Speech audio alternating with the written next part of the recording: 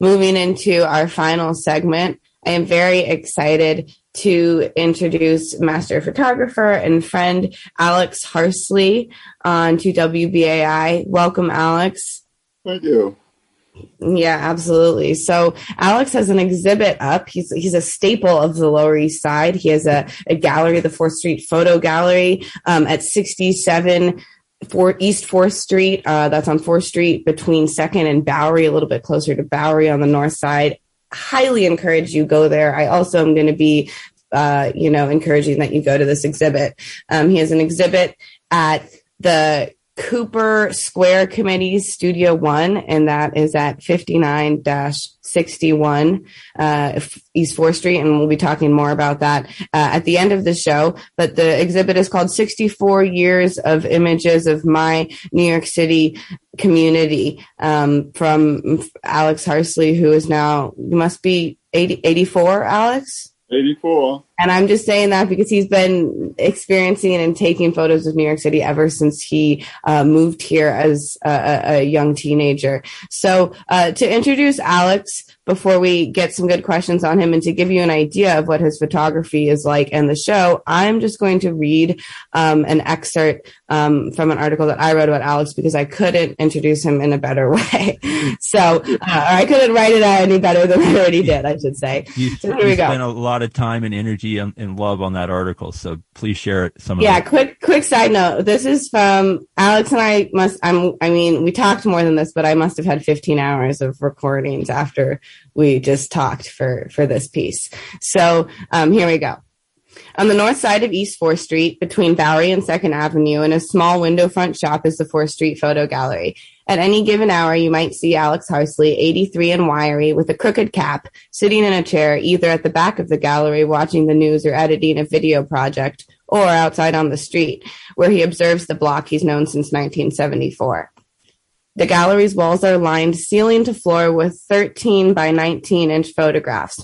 Basquiat gazes sheepishly at you. Norts pour out of culturing sacks onto your face. Muhammad Ali, a lot of Ali, looking down at you, up at you on a horse. New York City embraces you. A woman sunbathes at Coney Island and children play behind fences. Sunday bike races in Harlem. Bohemians and beatniks in Washington Square. Syrians selling clothes on the once cobblestone streets of Lower Manhattan. Dancers twisting on stage.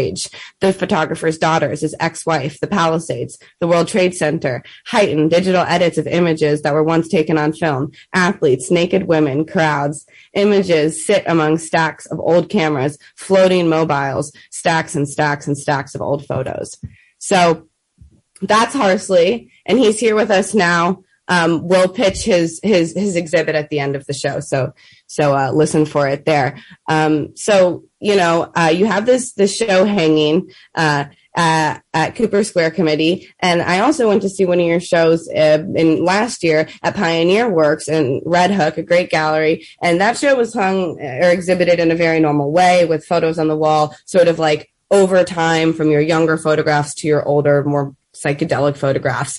This show is hung completely differently. It is not really on the wall. It's mostly on floating panels in this room where the afternoon light sort of like floods in, and it's really an experience. So talk about the total breaking the mold in the way that this was hung and put together. It's a bunch of small images, 4x6s mostly on hanging panels. So tell us about that process and decision. That process came about back in 1959 when I was given the opportunity to have a photographic exhibit in Harlem on 125th Street in the camera store. So I had to figure out how am I going to hang a show in a window. So the only conclusion I could come up with was to hang them with a string, let them float around in the window. And that was the beginning of that idea. Since then, it has matriculated all the way into the show that I got hanging now. The original show that you're referring to was curated and put together by my daughter, who prefers to see me in that light rather than the light I try to present to the public in terms of just being outright outrageous in terms of what I want to do in photography. I've always got some resistance in terms of what I really like to do on a creative level. So this time around, I got a chance to actually exercise my creative ability in terms of installation. I was always into installation rather than just going with a photograph and a frame on the wall around the wall. Yes, I did quite a bit of that in order to be able to afford myself to be able to go and do these outrageous things without any kind of financial consideration. There's more out of artistic consideration in terms of trying to let the public know that this is what I really do in terms of them.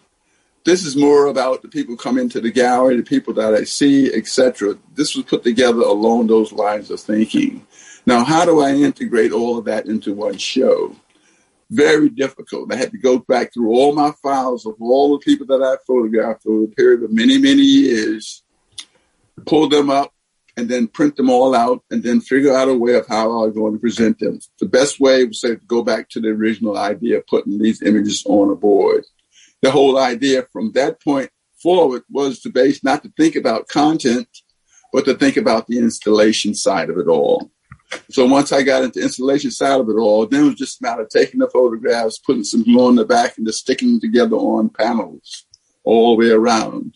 So essentially, I'm taking you off from where another famous artist left off back during the 50s and 60s, Romar Bidens. He used to cut images out and put images around on the board. So I'm doing the same thing. The only difference being is I'm using my photographs to do that. Then it's just a matter of how the complexity come out in terms of your overall view, how you look at that. You can stand back from it and look at it as just a piece of art. Or you go into it and see all these individuals. What roles do these individuals play? Well, they're like memories that come forth as you're looking at them. And if you don't have any relationships, there's a different kind of relationship you establish in the show, which means you go around till you all of a sudden you find a conversation that you're going to have with each individual piece. Then you go back around and say, now I know what the secret is. Then it allows you to go back and look at the show. And I prefer to work in that area rather than just putting a photograph on the wall and say, okay, that's $2,000. Instead, I want to put a lot of information out there for the general public.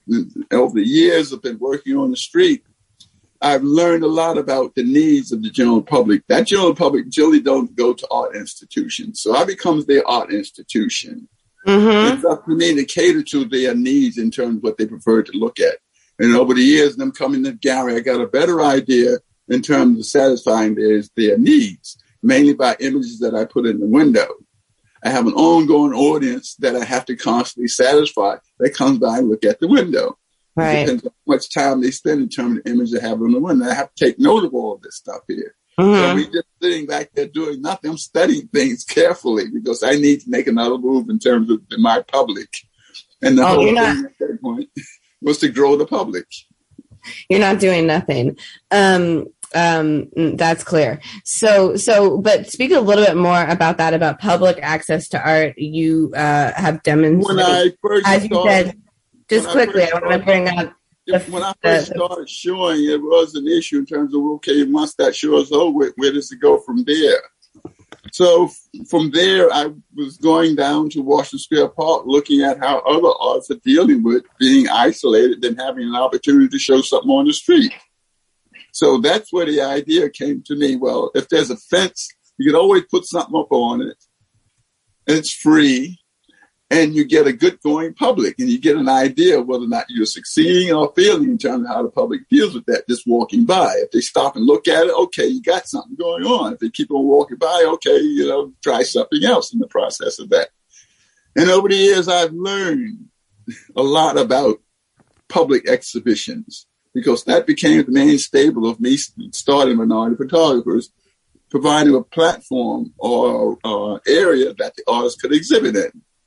And carefully over the years, I was able to expand on that, from just showing in bars and theaters, etc., all the way into these artists getting into legitimate gallery, but understanding what the structure is in terms of getting in there.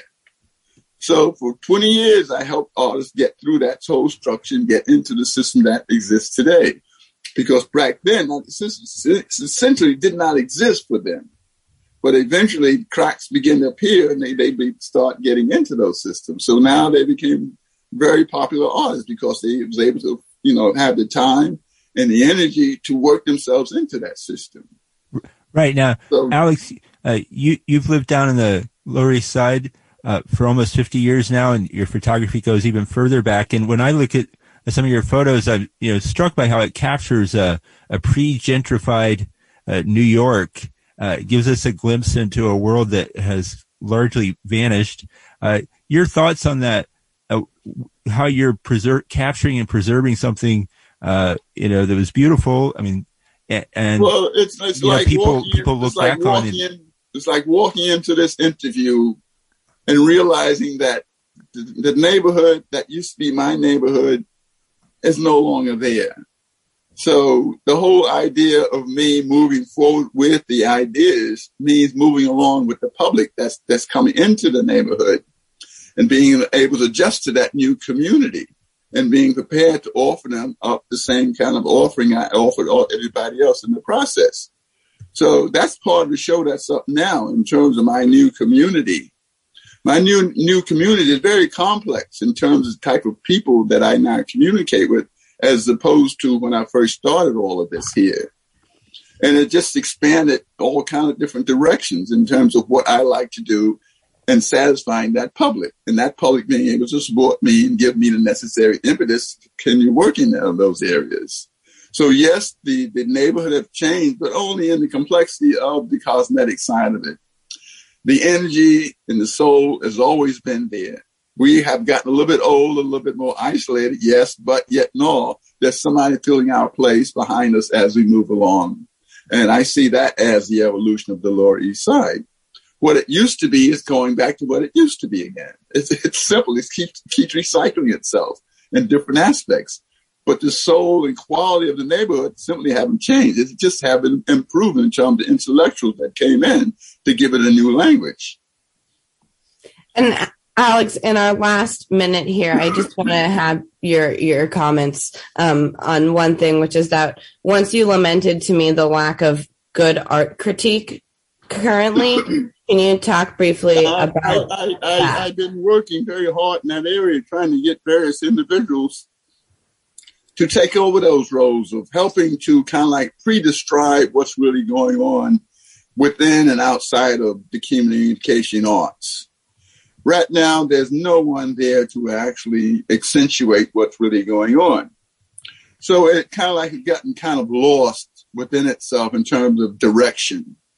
So most of the museums and educational institutions like the museums, etc., have completely lost touch with the community at large in terms of the general public. The general public, basically, you have to look at the number of people who have the time and the energy to basically go into those spaces. Like all that have changed due to the virus thing. And it's just a matter of how we're going to recover in order to get that community back into place again in terms of people, indulging and enjoying the culture of the neighborhood and the rest of New York City. Right. So how do we go about, putting all that back together again? So that's the area that I'm involved in, trying to get people to write about what's going on in the arts down here in the rest of the country. Well, one good way that they can do it is by going to see your exhibit. And unfortunately, we're going to have to leave it there for today. But it was great to speak with you, legendary photographer Alex Harsley. Everybody can go see your exhibit. It's up through November 15th at Cooper Square Committee Studio 1. That's at 59-61 East 4th Street. Number 3W in Manhattan. You can also follow Alex at 4th Street Photo on Instagram, correct? And Facebook. Alex Harsley, thank you so much. Thank you. Okay, so that wraps it up for today's show. We'll be back same time next week with the Independent News Hour. Also, we have that election night special coming up in 2 weeks from 5 to 10 p.m. on November 8th. Amba, what's our final song for tonight? Transition East by composer Angel Bat Dawid.